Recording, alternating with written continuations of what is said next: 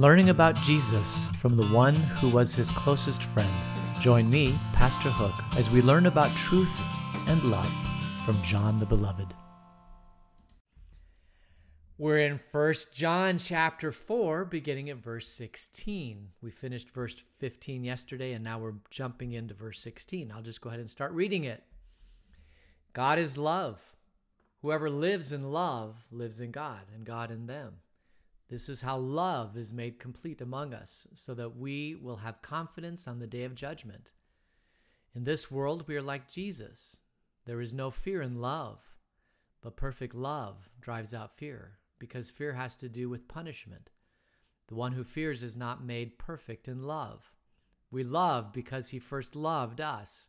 Whoever claims to love God yet hates a brother or sister is a liar.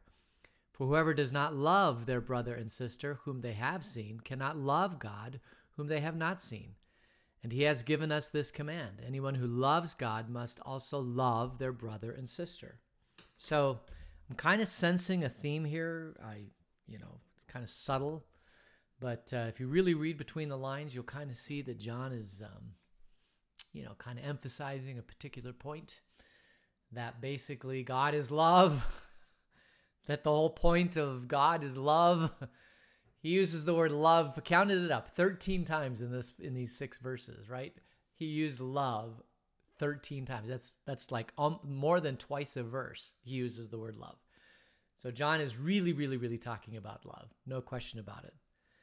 And this is what Jesus said. He said all the commandments of the Old Testament can be summarized into 2 ways of summarization. Love God, love your neighbor. That's it. And then we talked about yesterday about what loving our neighbor means. Jesus was asked, who's my neighbor? And Jesus tells the story of the Good Samaritan. He said, I'm not going to tell you necessarily who your neighbor is, but I'm going to show you what love looks like. Oh, no, by the way, the person in the story was somebody that you hate because they're from a different city, different town, and you guys just put them down. When I was a kid, we used to tell jokes about different ethnicities. We don't do that anymore. We don't talk about it because it's, is that xenophobia? Anyway, or classism or racism wasn't really a race, but we don't do that anymore. But at Jesus' time, they did. They had a people that they didn't like and they would never associate with. And these were not good people. They probably told Samaritan jokes, going to the well and that sort of thing. But Jesus says that's who you're supposed to love. You're supposed to love your enemies, love those who persecute you, love those who hate you, love God, love your enemy. And what we looked at yesterday or in the last chapter was that it's not just that we love our enemies, but we actually love at the risk of ourselves. But also that you really get invested in somebody else's life to make sure you understand what love is going to do with them. That it's not just throwing money at the problem, it's also understanding why the problem is there and perhaps throwing different kinds of things in their life besides money. Money is the easy one. Like, this is what the federal government doesn't understand. They think that if they can just throw money at a problem, it's going to solve the problem. And as you have all seen, money doesn't always solve every problem. And you can throw as much money to the problem as you can, and it still won't solve the problem. For example, the coronavirus, the last stimulus was, I was just reading this in an article, that there's going to be $160 billion to schools. That's in the next coronavirus bill. But there's still $50 billion from the previous coronavirus bill that hasn't been spent yet because they can't get the money out to the appropriate agencies to do anything with it. And even if there is money, it doesn't necessarily solve every problem. Money is just a way to kind of... Money can be, let me say, because money isn't always this way, but money can be a way. It's just, I'm just going to throw money at the problem and the money's going to solve itself. But sometimes it takes leadership, it takes care and concern to make sure that money is spent properly, to make sure that that programs are actually going to do what they're supposed to do. A lot of times when you throw large sums of money at a program, you're going to have the vultures come in and they're going to suck up a lot of that money. This is one of the problems with aid to foreign countries. Like sometimes there will be amounts of money or food or clothing or supplies or whatever thrown into a foreign country, and we assume that those things will get to the people that need it, but oftentimes they are stolen or redirected to the very rich and powerful, who then use it and sell it, and it never gets to the people, which is why, honestly, you have disease, sickness, things that we think we've solved in other parts. We've definitely solved it here in the United States, and you would think it would be an easy thing to solve in other parts of the country, but you can't, because you can't get the aid to the people who really, really, really need it, because somehow along the way, oftentimes it's siphoned off by the rich and powerful and the wealthy and the leadership in those countries. And I'm not saying we shouldn't give the aid, don't get me wrong. All I'm saying is that we have to be clever. We have to really figure out how to bypass the people who want to steal that and use it for themselves, and bypass those people and get it to the people who really, really, really need it. And I think probably, I don't know the players here in the United States, so I don't know. But just based upon human nature, it wouldn't surprise me if a lot of these funds that are coming out in the federal government don't get siphoned into people who are extremely wealthy and don't need the funds, and they're just rich and powerful enough and connected enough to then they know how to get those funds before they go to the people who really, really, really need it. So anyway, that was kind of what we talked about yesterday, is that you have to really, really be careful. Don't just throw money at the problem. You really, really have to be careful to understand how that money is going to be used. The other thing that can happen is you can actually hurt somebody by giving them too much. Seen this time and time again, like somebody wins the lottery and they win $1 million a year for 10 years and they live well for 10 years, but for whatever reason, they don't save, or they use it on themselves. They don't use it on the world around them. And at the end of 10 years, it's all gone, and they feel worse because they didn't use the money wisely. And now they're depressed and horrible. And this is why I don't play the lottery, because I don't support that system, because 95 out of 100 times people who play the lottery, they're not better off when they get large sums of money. They just aren't. So that's a faulty system. It's actually, that system preys on people who get excited by the potential of winning money. And fortunately, they'll never win it, because the lottery, like the big prizes in the lottery, are 1 in 100 million or something like that. And 1 in 100 million is not good odds. Let me just put it that way. Pretty bad odds. But God is love. And what love means is what Jesus did, where he became flesh and dwelt with us, to be face to face with us in our lives, to show us how to live, to show us how to love, to show us what God looks like. He didn't send a messenger down and say, this is what God looks like. He didn't send a messenger down to say, God loves you. No, he sent himself down to say, I love you. And that's truly what love is. And whoever lives in love lives in God, and God in them. This is how love is made complete, that we will have confidence on the day of judgment. In this world, we are like Jesus. The day of judgment, of course, is the day when the trumpet sounds, all the dead shall rise, will be in front of God. And we know, because we've been baptized and brought into the kingdom, that we are in the kingdom and he loves us. We are children of the King. We have no punishment at the day of judgment because of Jesus, because Jesus is love and he loved us and he wraps his arms around us. And there's no fear in love, because perfect love drives out fear. Now, this is something you also might have. This is another one of those gems from 1 John that you could have on your wall. Perfect love drives out fear. So if you're afraid in this world, if there are things you're afraid of, perfect love will solve that problem. Perfect love drives out fear. Why is that? In its simplest terms, it's because we know that when we are safe and secure in the arms of Jesus, that there's nothing that can harm us. There's no power on earth, neither height nor depth, nor angels, nor principalities, things past, things present, can ever separate us from the love of God in Christ Jesus. There is nothing that can separate us from love. That drives out fear. Have you ever had a time in your life when you were not afraid? I can think in my life when I was a kid and holding mommy or daddy's hand and going down the street, or being part of the family, surrounded by people that love me, because we grew up in a large family, right? I had a lot of kids in our family. So whenever we would go out in a crowd, I never felt, I was the youngest, second to the youngest in that crowd. So I felt like there was no fear there because I was surrounded by people that loved me, that cared about me, that would protect me. Mom and dad would protect me. I didn't even know about the dangers and the evils of the world when I was a little kid, right? You don't. All you know about is holding mommy and daddy's hand and saying, I'm protected. And the fear comes when mommy and daddy go away, and now you don't see mommy and daddy. And there's a little bit of fear there, which is probably why 1-year-olds and 2-year-olds get fearful when mom leaves the room, because when you're a 1-year-old, when mom leaves the room, they don't understand that mom's in the next room. They immediately freak out and say, Mom's not there. I'll never see her again. I'm going to fear.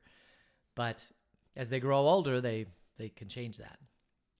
But being safe and secure in the arms of your parents is the most comfort you could possibly have. So that's why Jesus said, enter the kingdom as a child.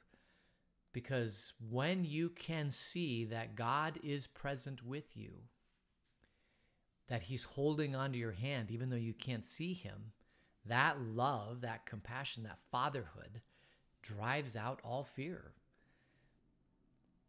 Another thing that people, can have drive against fear is money, wealth, power, fame, the things of this earth that can solve many, many of the problems of this earth, but they don't solve all the problems of this earth, because the one problem that all the science and technology has never been able to solve is that of death. And Jesus solves that problem because he holds on to us from now until eternity, and death is just a temporary thing until he calls us out of the grave.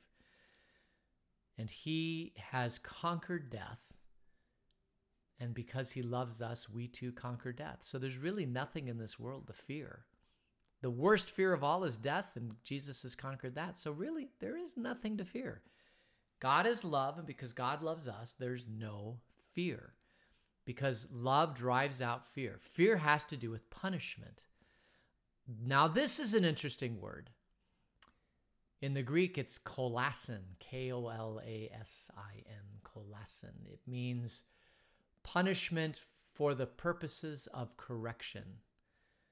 There's another Greek word that means punishment for the purpose of retribution or judgment, Moria. But this word, kolasin, means punishment for the purposes of growing our faith, growing deeper in God. You almost might even say that it's the word pruning, right? That God is pruning us.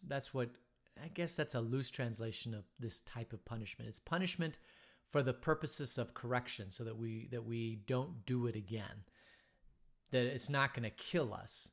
So fear has to do with that type of punishment. But the one who fears is not made perfect in love. We have no punishment because Jesus took away the punishment. So there is nothing that we should ever fear in this world because Jesus took away the punishment of sin. We love God, we love our neighbor, we imitate Jesus in our lives. There's no reason to fear, so we love perfectly. Whoever claims to love God yet hates a brother or sister is a liar. So if you claim you love God, this is a hard one. If you claim you love God, then you should love your brother or sister. Now, John uses the term here, adelphoi, which is a brother, and it usually means a brother in the faith, a brother in the church, but As Jesus talks about it, I think you can expand it a little bit to pretty much anybody who's living in this world is a brother or a sister. So if you claim to love God and yet you hate your brother or sister, then you're a liar. So we are called to love all those people around us. For whoever does not love their brother and sister whom they have seen cannot love God whom they have not seen. And he has given us this command. Anyone who loves God must also love a brother and sister. So we're called to love. Jesus loved us, and we're called to love other people. And if you don't love other people, you're a liar. And we don't want to be liars. We want to be followers of the truth, and so we love. And as we've seen previously, loving means getting messy. It means, like the Good Samaritan, getting down off of our horse, going across the street, seeing the broken person, putting them on our horse, getting their life, taking him to the nearest inn. It's not just throwing money at the problem, although money is involved. It's also helping the people that we encounter get through the troubles and the trials and the tribulations and the murders and the beating up on left by the side of the road. That's what we're called to do as a church. This one is hard because it's there's only so much one person can do. I have the capacity to be involved in people's lives up to a point. And then after that point, I can't. I just simply don't have the time and the resources and the money. And it hurts me and it pains me whenever I see somebody that's hurting and I can't do anything about it because of other commitments in my life. And this is the struggle that Christians have, because we can't do it all. And so there will always be people who are in need, who are hurting, that we will not be able to help. And this tugs at our heartstrings, and it makes us just sad, and it makes us depressed. And this is the time when we have to call upon God and say, God, forgive me that I can't do this, but I can do this. And so, Lord, help me to do this. Help me to know when I can do the things that I can do, and help me to know when I can't do the things I can't do, and give me wisdom, Lord, to kind of separate those two things. And the church, though, can. There are probably 2 billion people on the earth of 7 billion people that are followers of Jesus, followers of the way, from various different tribes, sects, and all that sort of thing. 7 billion people out of that's about a third. Is that right? Maybe about a third. I'm just going to guess about a third of the people in the world that are followers of Jesus. And you would think that with 7 billion people on the earth, 2 or 2.5 billion people would be able to solve a lot of the healing and the hurt and the pain that's going on in this world. And yet, it seems like we're not making headway. It's like we make headway and then we fall away, and we make headway, and so we go to other places and we make headway and we fall away. And that too has to do with our struggle within ourselves. That if we could take all the energy that we spend intra-fighting within Christian denominations and poured all that energy into the world around us, I wonder what we could do. I wonder what things the church could do. But it seems like we spend most of our time making sure that our tribe is correct, that the things we're doing are correct and the things that you're doing are not correct, and we're going to fight against you. Yeah, perfect example is the federal government. Perfect example. Federal government is basically in a two-party system. You have Republicans and Democrats, and they spend the vast majority of their time fighting against each other to gain more power, because if they gain more power, then they have more ways to enact the agenda which they think will solve all the problems of the world. And so at some level, you have to compete against the other side for those resources. But when it becomes more about the competition than the people that you're trying to serve, then that's a problem.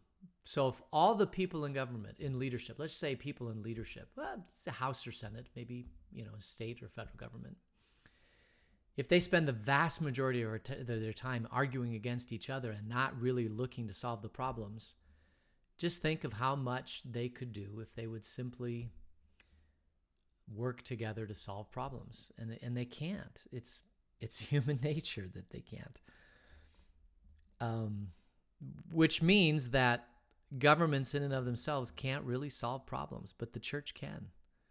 The church really can, actually. The church is amazing.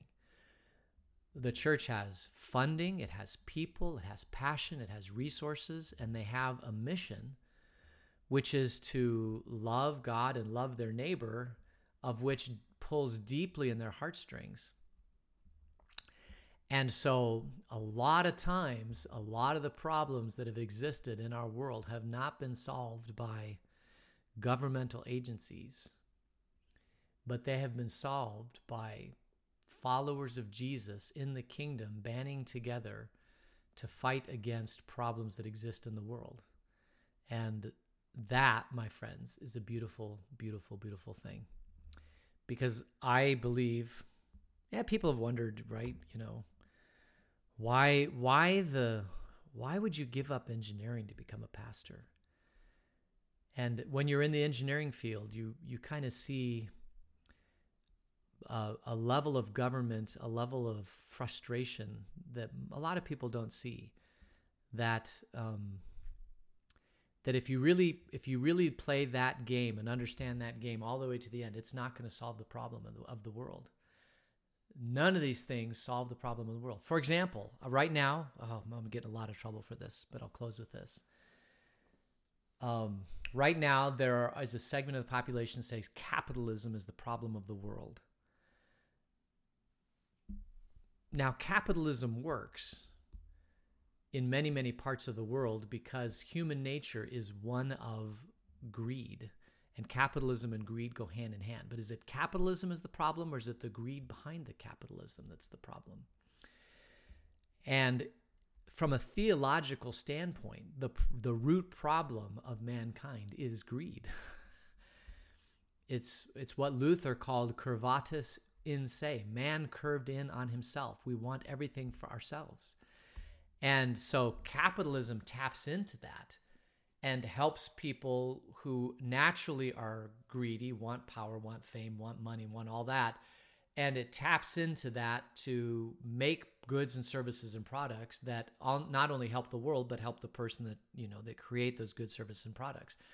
And so in one way, that has really benefited mankind by lifting a lot of people out of poverty. If you look at the nations around the world where they've been lifted out of poverty, capitalism has helped in those ways. But the problem is that capitalism never stops, right? And the human greed never stops. And so if you want to solve the problem, a lot of people say, well, let's attack capitalism. Let's make it so that there is no private property wealth. I mean, that's the most extreme, where you get into communism, where there is no individually held property. It's held by somebody else and we all share it. And all of these different forms of government that could exist, that have been tried, and some of them haven't been tried and all that sort of thing, but it never solves the problem of greed, because you can't solve the problem of greed. It's endemic to our nature. The only way to solve the problem of greed is to let Jesus deeply affect a person's life, to transform their heart, to realize that life is sweeter and richer when we give of ourselves to the other, when we get off the horse and walk across the street and help the person back onto the horse and take them into town and heal their wounds, and make our lives more about the other than it is about ourselves, and break our addiction to greed, break our addiction to ourselves. And that truly is the life that God has called us to, a life of love, a loving the other person. John knew this deeply, and John fought his whole life to bring this message of Jesus to the world. And we as a church continue to bring this message of Jesus to the world. That Jesus is about the other, about loving God and loving our neighbor. And when the church does that, if the church could just figure out a way to do that, my goodness, what a change would happen in this world. What a change. And that's my hope. That's my dream. That's my desire, is that we really take these words of John to heart, that we love God and love our neighbor. So I think we'll end it there. Let's close in prayer. Gracious God, thank you for loving me, and give me your strength and your spirit and power and wisdom to love the world around me and to continue to love you. In your name we pray. Amen.